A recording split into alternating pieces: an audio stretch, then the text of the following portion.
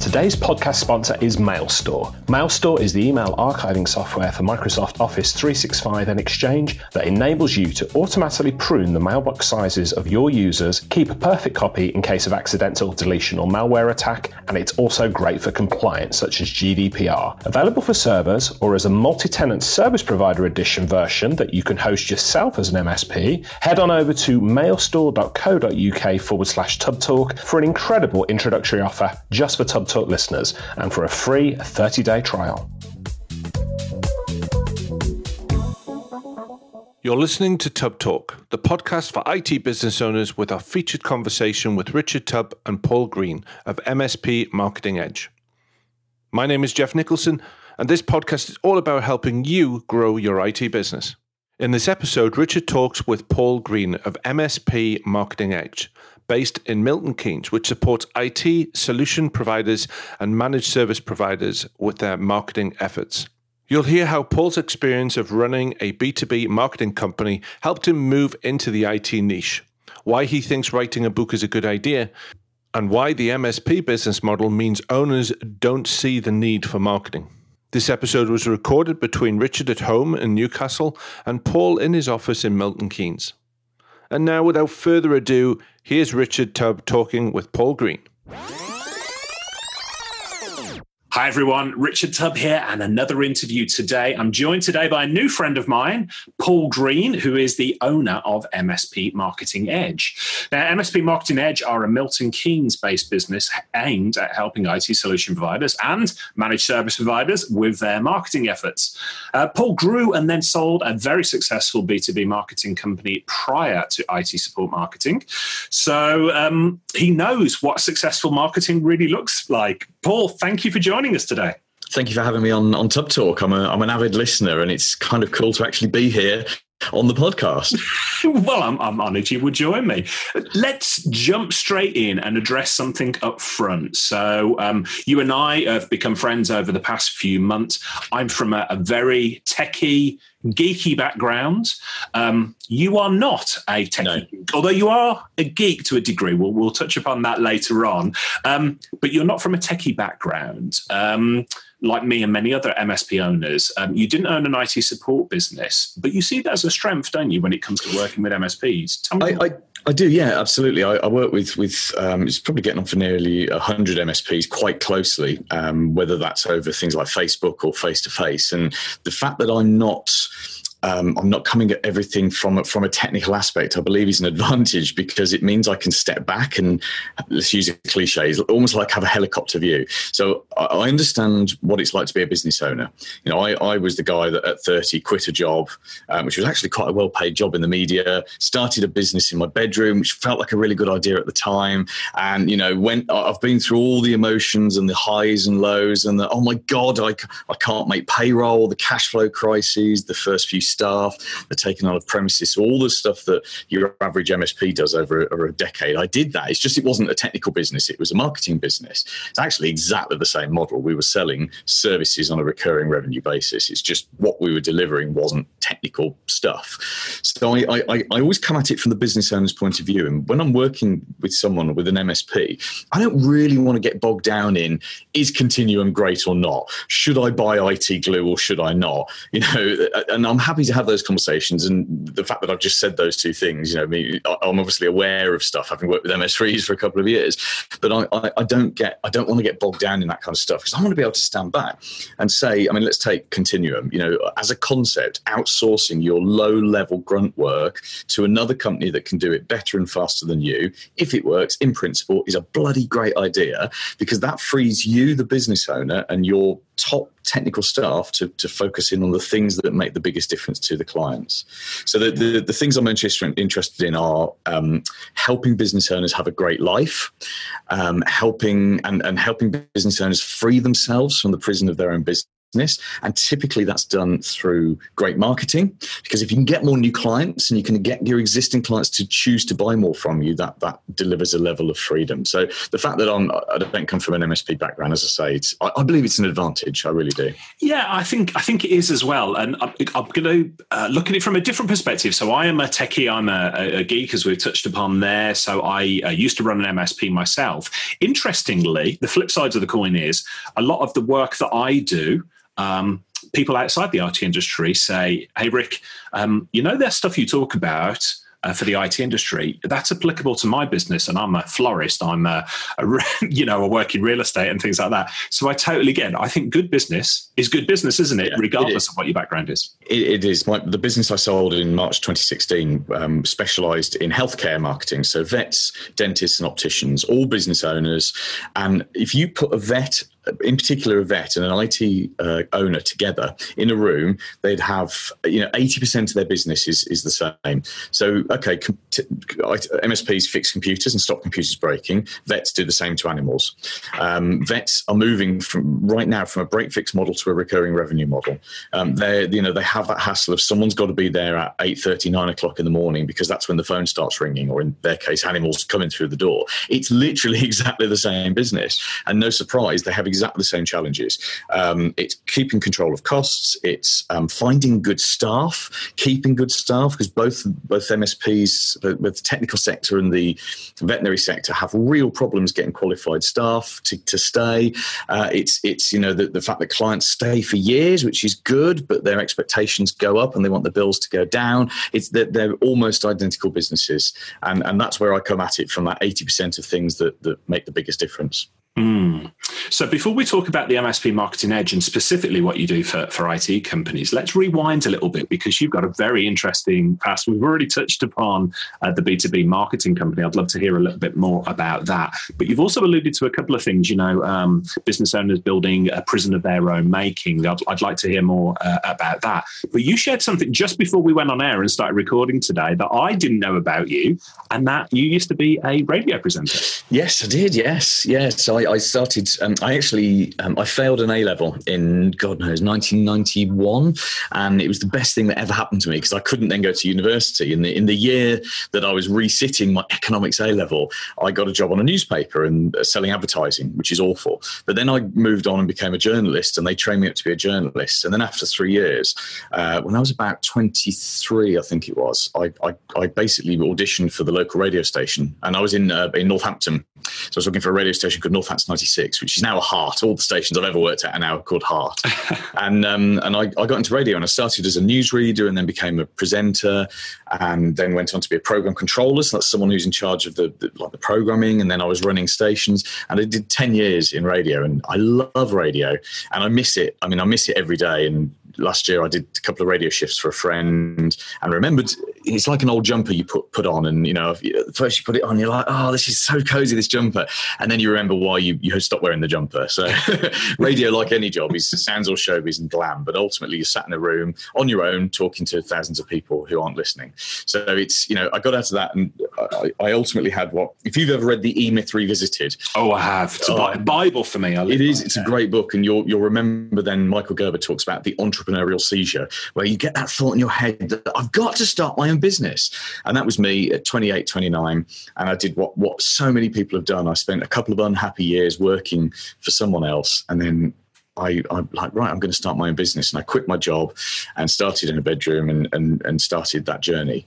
And the journey for me has been almost identical to the journey of virtually any business owner, which is start with self-employment, throw yourself into it, 80-hour weeks. You don't care getting up at 6 in the morning and going to bed at 10 at night, because you're your own boss. And then you start to eventually get too busy, so you take someone on, and then before you know it, you've got premises, and before you know it, you said it yourself, locked in a prison. I can't remember which book I read it in. There's a business book. I read a business book every week, and one of them I've read at some point said most business owners create a prison of their own design and lock themselves inside. And that's exactly what I did. And I woke up at 35 And it's, I think I'd got 3 staff and we were turning over about 250, but the business didn't happen if I wasn't there. I think it was a PR business, a public relations business at the time, and I hated it. And in 5 years, I'd gone from this passion and this entrepreneurial seizure, I've got to start a business, to literally, I was the worst employee in the business, and I was the owner. And I meet so many people like this. There were so many MSPs, because an MSP is a great model and a terrible model at the same time. What makes it great is huge levels of recurring revenues.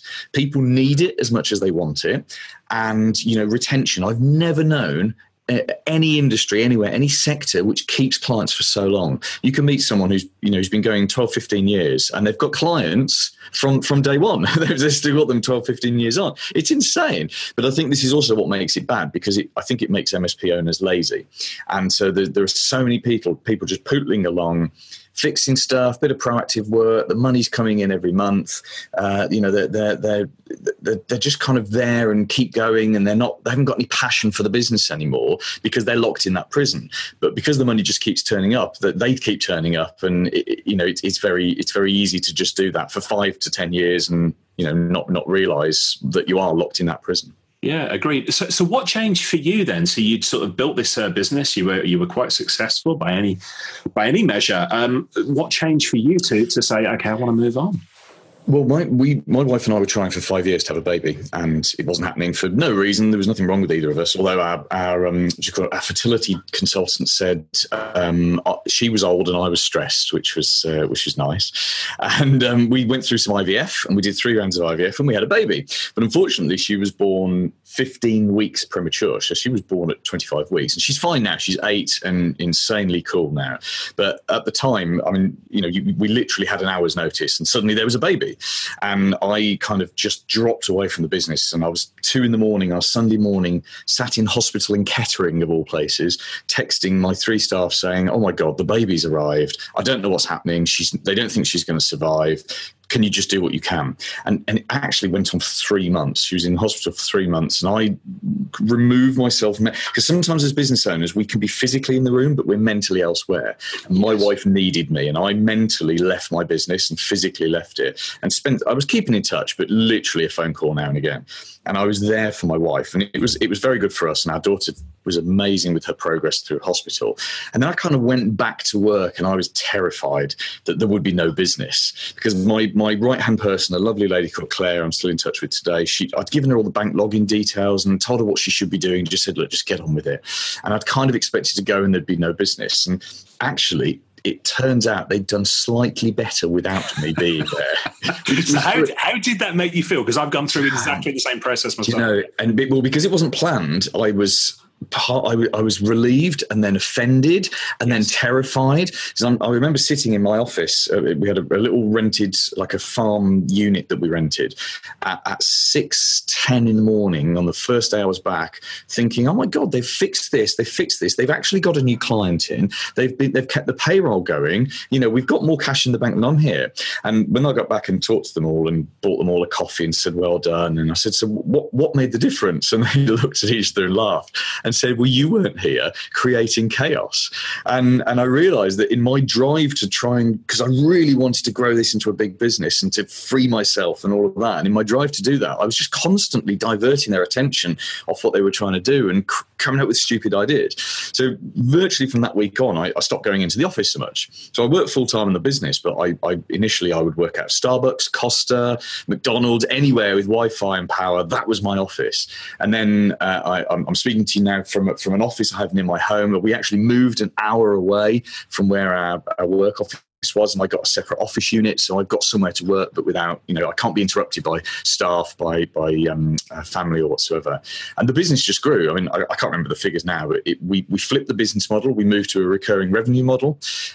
We completely changed what we did. We came up with a niche focus on the healthcare. Forget the word healthcare. Niche focus is the key lesson for that, and it grew and grew and grew. At its peak, we were doing a 7-figure turnover, 6-figure EBITDA. We had 15 staff at its peak. fact, here's an interesting lesson. I made 3 of them redundant, and the workload didn't change. The work being done didn't change, but the profits went up. That was quite an interesting lesson, and in overstaffing. And then we sold it in March 2016. I can't tell you how much because I'm still in my within my sort of restricted zone on that. But it was a nice premium sale, and I walked away. I did a 6-week handover and more or less walked away. And the reason that we sold that business was it was a great business. It was a cash flow positive. It operated without me, so I was still steering the ship.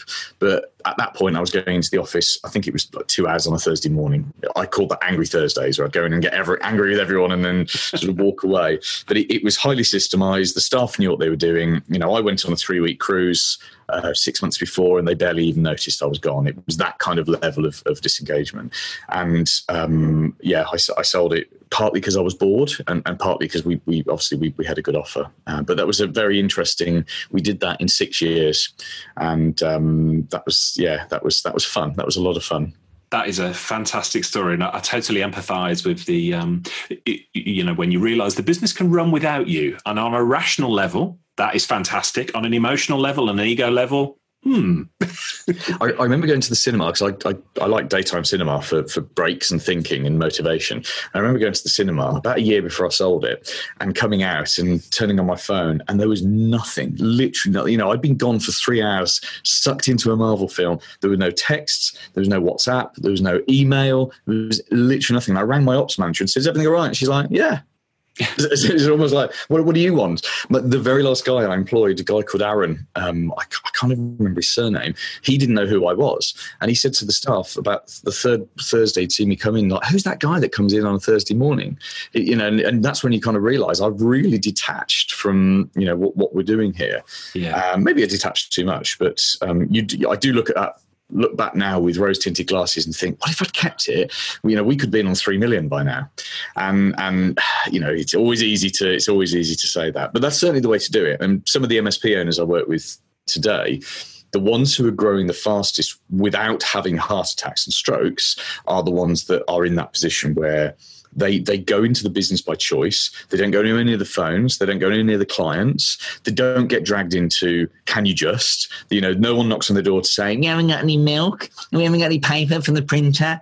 Because all of that is clutter, and it's that clutter that just gets in the way of the big issues, the big things you want to do. In fact, the most successful MSP owners I work with have more holidays and spend the least amount of time in the office. There's one in particular I'm thinking of who will go into his office for 2 or 3 hours a month. And his is the fastest growing with the highest level of recurring revenue and the best staff. And that's because it's had to be that way to give him the lifestyle he wants. So let's talk a little bit more about how you help MSPs then. So the MSP Marketing Edge, what does that look like? And obviously there's a huge marketing element to that. The clue is in the title there. However, I'm getting the impression that you're also helping businesses to avoid the mistakes that you made, if I can go as far as say that. Exactly. No, exactly that. So there's 2 cool things I do. Having kind of semi-retired a few years ago, I got bored very quickly and realised I'd sold my income stream and I didn't want to live off my capital. So I couldn't work with the vets, dentists and opticians, and I looked around and found tech support and IT support as I thought of it back then. And I've had a few clients over the years, delved into the market. I subscribed to your list. I've found other people, and I realised I am a geek, as you said. I'm not particularly technical, but I do love talking about computers and technical solutions and all of that kind of stuff. And very quickly I identified there are gaps in the market. The biggest gap, which we're trying to fill here in the UK and soon to launch in the USA, is that most MSPs aren't very good at marketing, and it's the world of marketing has changed around them. So the MSP Marketing Edge is stuff that we give to an MSP, just one MSP per area every month, that they can use as their marketing material. So I'm not going to go through all the stuff because there's loads of it, but we give them guides, for example. We ghostwrite books. So we've just written a new book about all the Microsoft software that's expiring in January. So that's a massive marketing opportunity. We've got press releases, videos, emails, Facebook posts, LinkedIn, all that stuff. And the idea is we dedicate an enormous amount of time centrally to creating this huge bunch of content, and then we give it to, let's say, one MSP in Reading, one in Swindon, Swindon, one in Oxford, and locks out all the others. So the idea is within their area, they can use it to get new clients. And we've made the price of that very, very low. So we've got about, it's nearing about 90 MSPs in the UK that use that now.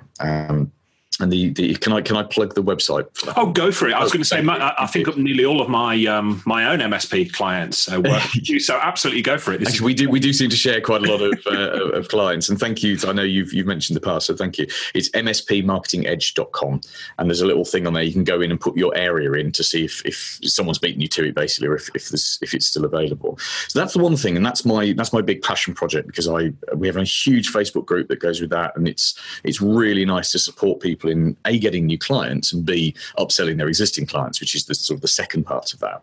The other thing I do is I have some mastermind groups, and they're full and will probably be full for the next number of months. And I have only 2 groups because I get tired if I have more than 2 groups, which makes me sound a bit weak, but I've done this for years, and I like having a small group and getting really in deep with that group. And we meet once a month in Milton Keynes, which is where I live. There's 13 MSP owners in a room, and we just talk, but it's a structured talk. We talk about which suppliers are good, which suppliers aren't good. Your name comes up every month. Nigel Moore's name comes up every month. We talk about how to get new clients, what's new. We've just put together an enormous LinkedIn strategy. The 2020 thing about the Microsoft software expiring, that came out of one of those groups when we were just talking about it, and someone flagged it up, and it's just become an amazing environment, safe environment with no recording, no notes. What's said in the room stays in the room, to make more money, and that's the goal of that room, is to make more money. You know, we've helped people fire people. We've helped people lose a business partner by choice. We've helped people to steal tech from someone else. Certainly loads of new clients and massive amounts of upselling. And we've identified something like 40 different recurring revenue streams as well, which is probably the most exciting thing that's come out of that. Because for those that have gone and done that, it's just, we all know that to sell more services to the people you're already dealing with is more profitable than getting new clients. Yeah, well, let's talk about upselling to existing clients a little bit more in a moment. But I'm just fascinated from your experience coming from outside the IT industry, to within the MSP industry and helping IT business owners now. Answer me this simple question with probably a big answer. Why are MSP businesses so crap at marketing themselves? Because they don't need to be good at marketing. It's as simple as that. As I was saying earlier, you can keep a client for 10 years, and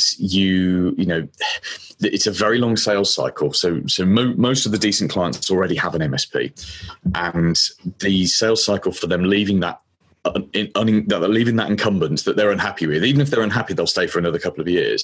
It can take 6, 9, 12 months to get in at that right point, educate them, emotionally connect with them, move them over. So I think 2 reasons. One is that you don't need to be good at marketing because you keep clients forever. But secondly, the marketing is actually quite hard in this marketplace. This is where MSPs do differ from vets. Say a vet can put something on Facebook tomorrow and have 5 new clients in the morning. I kid you not, it can be that simple, because they're dealing with consumers, and it's very emotional because it's about dogs and cats. And ultimately, the commitment to the vet is very low. You turn up, you don't like the vet, you go to a different vet. Someone moving from one MSP to another is a major commitment. You handing over your server, all of your stuff, your technology to someone else, the potential risks are huge. And this is why MSPs have this great retention. It's called inertia loyalty. It's the same reason you stay with an accountant years past the point you really should leave that accountant. It's exactly the same as an MSP. There's loads of marketing out there. There's all sorts of advice, and B2B MSPs is not difficult. It's basic B2B marketing. But I think, once you've got a bunch of clients, it's so easy to just stick with that and do nothing with it. Yeah. What advice would you give to an MSP that is doing no marketing at all? How would you get them to go from nothing to something and to see the results of it? That's a great question. I think you have to think long term. So you have to, good marketing. No, let me reverse back a second. People buy when they're ready to buy. Right now, if you think wherever you are, whichever town you're sat in, there are thousands of business owners and managers sat around you. And at this exact moment, one of them has their head in their hands. They're literally tearing out their hair because service too slow, or this is wrong, or their staff are whinging, all the common symptoms. And imagine if you could get some kind of magical, mystical thing that just connects you to that person right now. You pick up the phone, it connects to them. You would get in and you would have a meeting with them. And we all know once you've had the meeting, you're more than likely to win the sale. This is what good marketing does. And, the old days of Yellow Pages and all of that are gone. Even pay-per-click on Google, I would say, is no longer a strategy for most MSPs because the cost per click is just too high, apart from the really big companies. So you've got to look at it and say, well, look, people buy when they're ready to buy. How do I get the right message in front of the right person at the right time? And the only way to do that is to build an audience. I'm a big fan of LinkedIn. I think LinkedIn has changed so much in the last year under Microsoft's stewardship. Surprisingly, it's got better. And I say that as not the greatest Microsoft fan in the world, but LinkedIn is a great tool to go and look for business compared to a couple of years ago. Facebook is a surprisingly great place to look for business because even business owners and managers use Facebook, and particularly in their downtime. In fact, if you can reach them in their downtime, it's better. I'm a big fan of data capture and offering people something in return for their contact details, which is fully GDPR compliant. And I think the trick is you've got to build some audiences. I try to persuade all the MSPs I work with to build an audience on, at very least, Facebook. And today that has to be done through Facebook groups rather than through a Facebook page, because Facebook page content just isn't being shown to people, whereas Facebook groups are enormous right now. So you've got to do, at the very least, Facebook. You should probably do a LinkedIn and do at least put in lots of content on LinkedIn. And you should certainly be doing data capture on your website. And the trick is to get people in and to drip, drip, drip, drip, drip. You don't want to hard sell them. You want to get them in, start a relationship with them, get their permission for you to market to them, and then educate them. And not about techie stuff, because no one cares about techie stuff. Literally no one. You educate them about the things that matter to them. And what matters to them is reliability, speed, and not being caught out with GDPR or anything like that. Because they don't care about GDPR, but they do care about public humiliation. They do care about fines, all of that kind of stuff. Yeah, that absolutely makes sense. Great advice. Now, we touched on it earlier. Most people, when they think of marketing, they think of reaching new clients. And of course, that's a huge part of growing a business. But in my experience, what lots of MSP owners do is overlook a massive resource, which is their existing clients. So tell us, I know you're a huge fan of sort of upselling, as it's called. Tell us a little bit more about how you educate MSPs to make the most of that resource in front of them. Yeah, I should probably find a different word than upselling, because there's actually no selling involved. Your people buy for one of two reasons: either because they need something, which is a decision made by the brain, or because they want something, which is a decision made by the heart. 99.9% of MSP purchases, as in people buying from an MSP, is actually a heart decision. It's a want decision. Why would I pick one MSP over another? Because assuming I don't know anything about technology, which the average business owner or manager doesn't, I'm going to pick you because I like you, or I'm not going to pick you because I don't like you. And when we look at existing clients, why would someone buy more stuff from you? Because they want it. As simple as that. I'll give you a very quick example. When GDPR came in May, I was with I think this was in the MSP Marketing Edge Facebook group. We were having a discussion about what we can do what the MSPs can do to get their clients more ready for GDPR. Someone mentioned something about encrypted laptops, and we did a little quick survey of how many laptops you supporting that are unencrypted. And as you can imagine, there were hundreds, if not thousands, of laptops out there supported by my MSP clients that weren't encrypted. So we put together a really quick little phone script, and it was along the lines of this. I'll give you the whole script, because you can still use this today. If you've got any clients with unencrypted laptops, you can literally pick up the phone now and do this. Hi, is that Bob? Yes, Bob. Hi, who's that? Hi, it's Paul here from your IT support company. Listen, how are you doing, Paul? Yeah, do you know, I didn't sleep well last night. Why is that then? Well, I was thinking about you, Bob. Not in any kind of weird way, but as I went to sleep last night, it suddenly occurred to me that you've got, how many laptops have you got in the business? You've got 17. Okay. You've got 17 laptops in the business, and according to our records, they're not encrypted. Well, what does that mean? Well, what that means is, let me put it in layman's terms. If you lost one of those unencrypted laptops on a train, someone, a hacker, without much difficulty could bypass the password and could access your data. Right. And the problem with that is, now that GDPR is in, you would have to ring the ICO and tell them about it. And you'd have to contact all of your clients, in fact, every single human being who's on your laptop, which is probably everyone you know, and tell them you've lost that laptop, which is just a major embarrassment. At which point, Bob, the client, is saying, oh my God, yeah, this is awful. What can we do about it? And of course, that's the point you bring in Bitdefender, or introduce your favorite encryption tool here. Do it as a service. Don't do it as a one-off. It's an encryption service. It's $382 a month per laptop. Should I just get that sorted out for you? Which is the upsell question. And you look at something like that, and Bob now is going to put down the phone and go, oh. And emotionally, he's not going to be sitting there thinking, bloody IT firm has sold me more stuff. He's going to be sitting back emotionally and thinking, thank God someone's looking out for us. Thank God we can make that problem go away for just the price of a coffee per laptop per month. Of course, for the MSP, it's another £2 or £3 of gross profit per laptop per month for the next 10 years. And that's, in my mind, that's what good upselling is about. All of the MSPs I work with, I really recommend they do strategic reviews every year. So yes, you can do things like the ad hoc phone calls just to sell more services when you've got something that comes up. But the real power is in sitting down with every client, even the one-man band clients, sitting down with every client once a year and doing a review. And the review is not about the technology. The strategic review is about the business's future. What are you doing? What are you looking to do? What are you worried about? What do you want? What do you need? What expansion plans have you got? All of that kind of stuff. And most MSPs, when they sit down and have those conversations with clients, every single time an opportunity comes up. And this isn't selling. This is actually making someone happy. And the great thing is, the more stuff you sell them that they choose to buy from you, the longer they'll stay. There is an absolute direct correlation because it feels as though you are meeting their needs more often.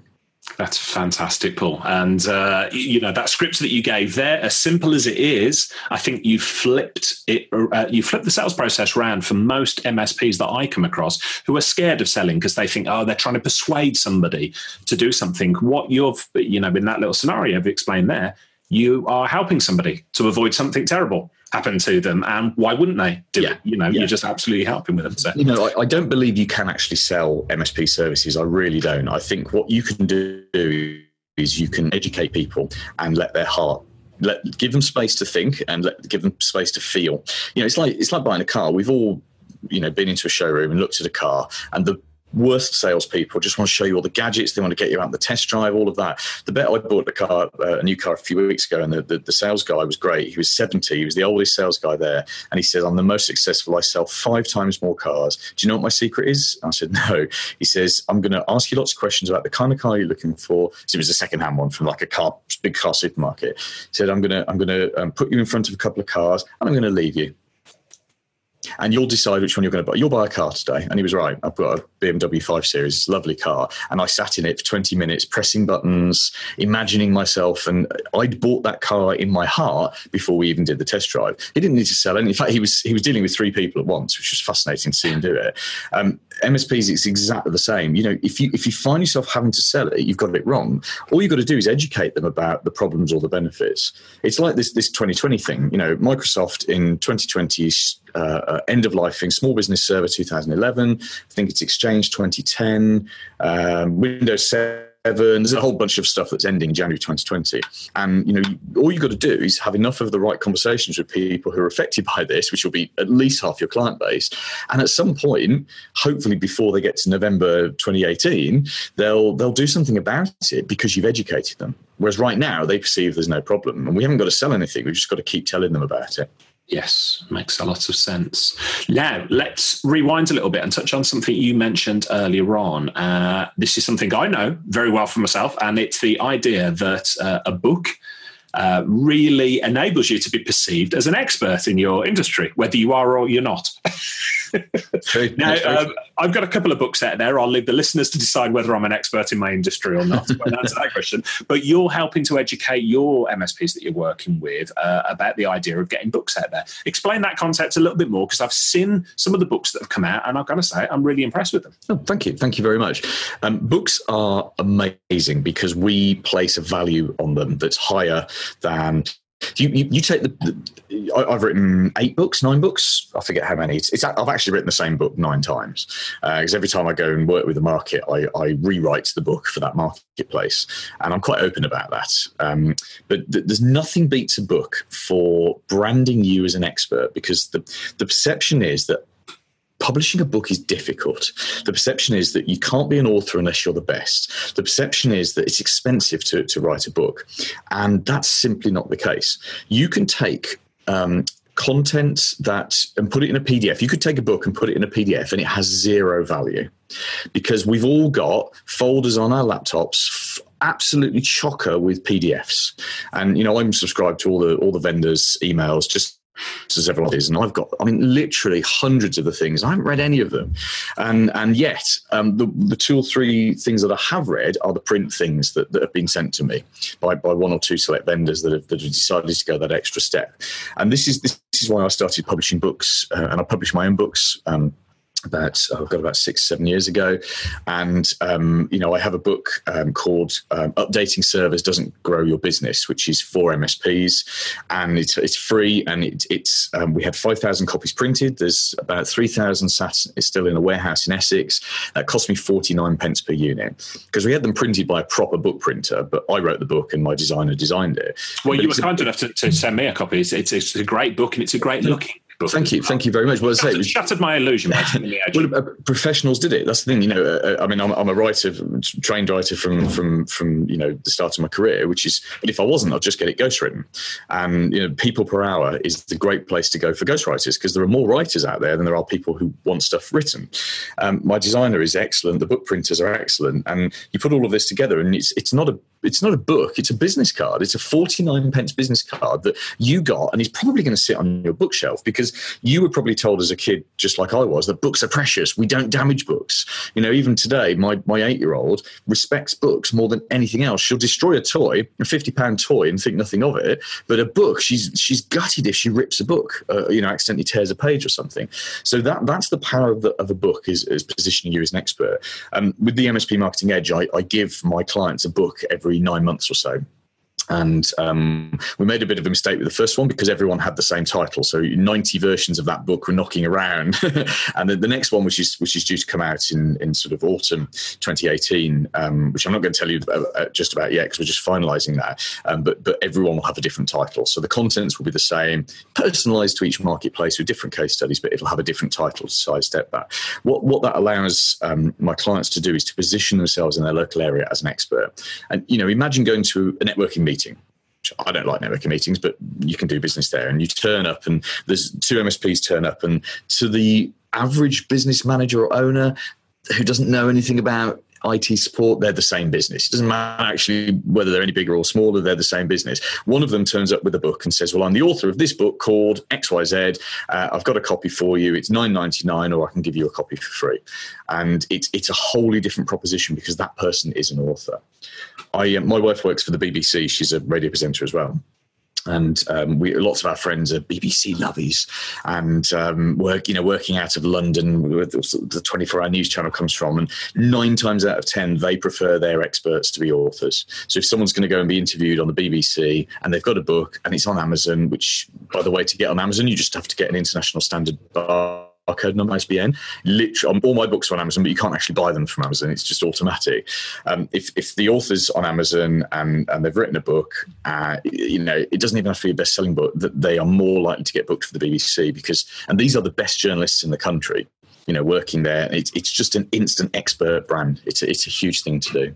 Yeah, I absolutely love it. I think it's a fantastic idea. And as with all of these fantastic ideas, it's so simple, and it surprises me. It's remarkable, but it surprises me that more people are not doing it. So let me take that idea a step further then. We've talked about social media. We've talked about business networking. We've touched upon those things. What about what many MSPs perceive as old-fashioned or traditional marketing techniques, such as direct mail? What do you think about those type of techniques? I love direct mail because I don't know about you, but I get 1 bank statement a month, which I keep for ID purposes because I do property developing and I'm constantly talking to new solicitors. And I get HMRC letters, and that's all I get at home. I don't get anything else. So, imagine the impact. You're sat at home or you're sat at your desk, you've got 2 or 3 brown envelopes, and then an orange envelope turns up and it's got a stamp on it and someone's handwritten it and there's something bulky inside. Which letter are you going to open first? It's going to be the orange envelope, and that's the power of direct mail. In fact, compared to 10 years ago, it's really easy to stand out with direct mail, and the cost doesn't have to be huge. You've got services like DocMail, which is docmail.co.uk. Clunky interface, but great service. You've got Stamp, which is STANN, so STA November P.com. And there's one of the Mail Shop Maker, which is the Royal Mail service. And we'll make sure all of those are in the show notes as well. Oh, lovely. Thank you. So, there's probably other services I haven't mentioned. You can use an online service to do a cloud-based mail merge. You don't even have to get it done in your office anymore. I don't have any staff. Having had 15 at my peak, I made a decision not to directly employ staff for a few years. Got loads of outsourced help, but no staff. So I send out stuff all the time, and we send out 2,000-3,000 postcards, and I do that from Starbucks, pressing keys on a computer and entering a credit card, and it's all done for me. Do you know what? It's faster and cheaper. So direct mail, big thumbs up to that. In fact, here's the ideal thing, Richard. If you want to get new clients, you build an audience, so you find people to talk to, the relevant people. The more niche you can make your offering, the better. A niche doesn't have to be a sector or a vertical. It can be a job title. I know of an MSP that only deals with financial directors, for example, because that's a great audience for them. I know of MSPs that only deal with recruitment agencies or solicitors or accountants or engineering companies. You find an audience, you niche it to make your message more relevant to them, because relevance increases results, and then you educate them using as many different methods as possible. So they see some stuff on LinkedIn, you turn up in their Facebook, whether that's the feed or an advert, they get some stuff from you in the mail, they get some emails from you, and you keep doing that. And you might try, they won't read or consume all of them. But if you try to touch them twice a month, multi-channel, and in a year's time, they may have read 6 to 9 things that interactions, they feel like they know you. That's the power of this. That's the power of things like having a book and building a database and sending content out to people, is people perceive that they know you before they ever speak to you. And it's such a powerful, it's a very long-term strategy. This doesn't give short-term results, but in the long term, you literally become unbeatable, because in an area or a vertical or a niche, you become the go-to person, which is such a powerful thing. I mean, I'll give you an example. I was in vets, dentists, and opticians for 5-6 years, and even now today, I haven't been in those sectors for 2.5 years. Just yesterday, I had a phone call from a vet company in Ireland that wants me to go out and present at their conference. And the guy said, I've got your book sat on my desk. I've had that a couple of years. He's had it 6 years. I read your emails. I haven't sent any emails for 2.5 years, but I've been so front of mind that, at that point, he said, I've been meaning to book you for my conferences for years, and now I can do it. And, so I haven't communicated. I didn't even know who this guy was. I haven't communicated with this guy for 2.5 years because I sold the business and I don't have the right to communicate him anymore. And still he managed to track me down to book me to go and speak at his conference. And, that's the power of that drip, drip, drip, drip, drip. Can you see what that would do to an MSP over like a 10-year period? It's incredibly powerful, yeah. Do you ever now, let me rephrase the question. What frustrates you about MSPs? If you could ever find yourself in a position where you want to slap an MSP owner around the back of the head because they've said something that they believe is unique to them, but you see with every MSP owner ever, what is that thing? What frustrates you about working with MSPs? Oh my God, there's such a long list. Try to narrow it to just one if you could. Okay. Okay, probably the number one is the business owner being dragged into technical solutions. So I appreciate when you're a 1-2 man band, you can't get away from that. But I work with owners who will have, 3 or 4 first line, a second line, a third line. They'll have plenty of technical resource, and you'll catch them answering tickets or picking up the phone.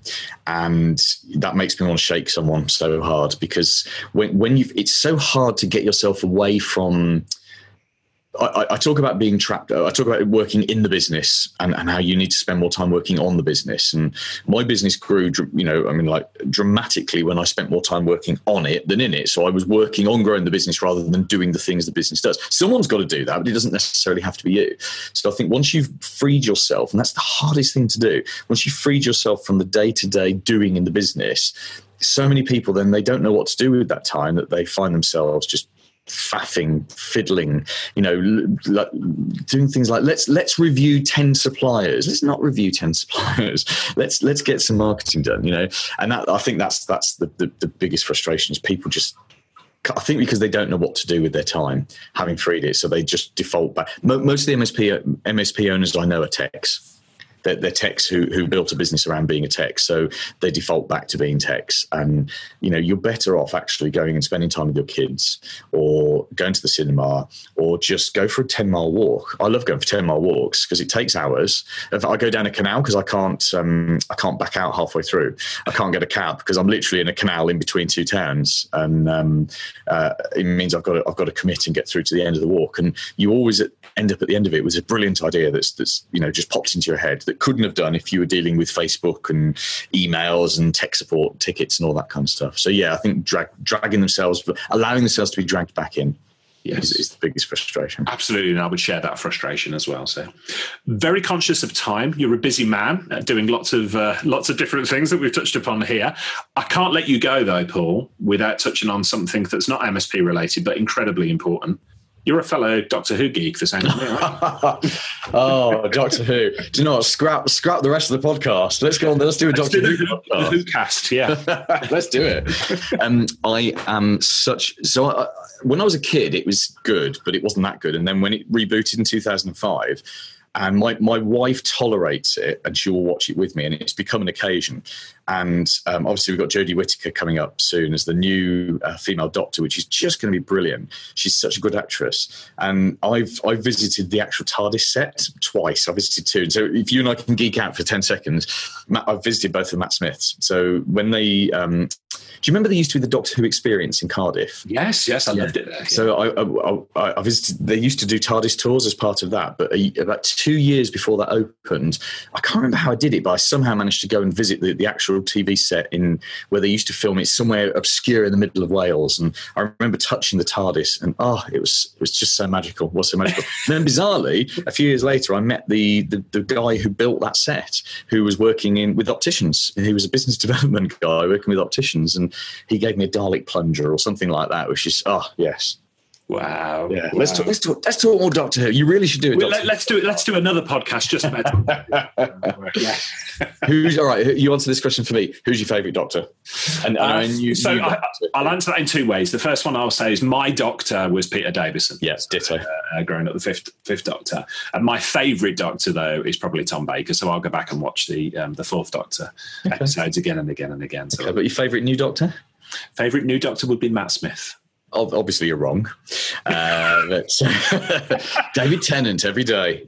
We are dangerously getting close to filling up this podcast, talking about Doctor Who, and perhaps some of our American listeners, especially, will be going, "What?" So we will draw a veil over that conversation there. Paul, it's been an absolute pleasure talking to you. Thanks for sharing all the wisdom that you did. I couldn't agree more with a lot of the stuff you're saying about how MSPs need to tackle marketing, and you're ideally positioned to help them with that. If people want to find out more, I know we've got a special link, haven't we, for Tubblog listeners? Tell us more about that. How do people get in touch with you? Yep.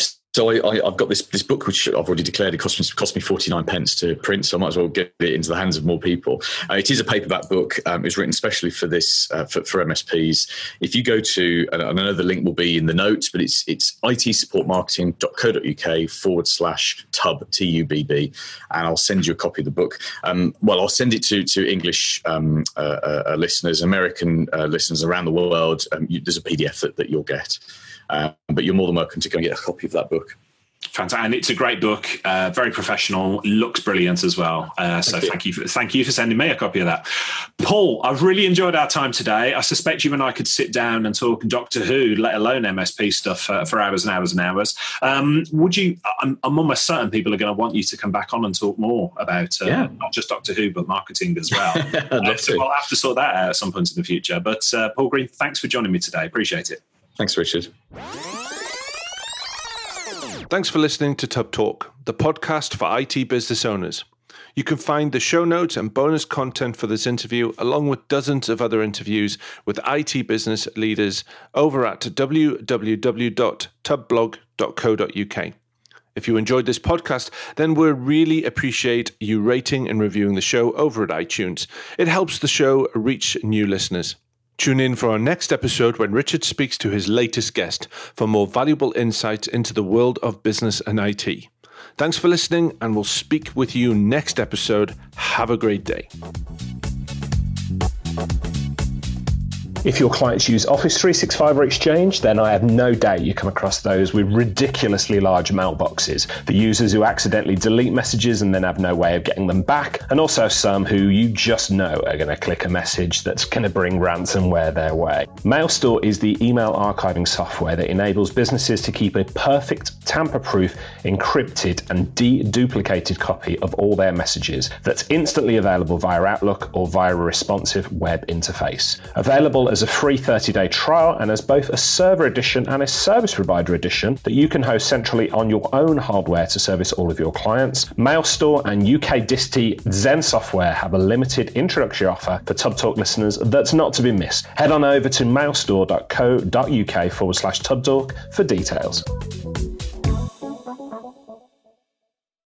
Hey team, this is Richard again. Just one more thing before you take off, and that is MSP Insights. Now, every Tuesday, I share my thoughts on the business of IT with you, the managed service community. Thousands of managed service providers already subscribe to MSP Insights. It's easy to sign up, easy to cancel. MSP Insights is basically a short email from me every Tuesday without fail with advice on growing your IT business, plus cool resources I've found, discovered, or started exploring that week. It's kind of like my diary of cool things and often includes articles or books I've read, tools I've discovered, and events I think you'd be interested in, often sent to me by my friends and Tub Talk podcast guests. So if that sounds fun, a short tiny bite of MSP goodness every Tuesday, and you'd like to try it out, just go to go.tub.co/Tuesday. That's go.tub.co/Tuesday. Drop in your email and you'll get the very next one. Thanks for listening.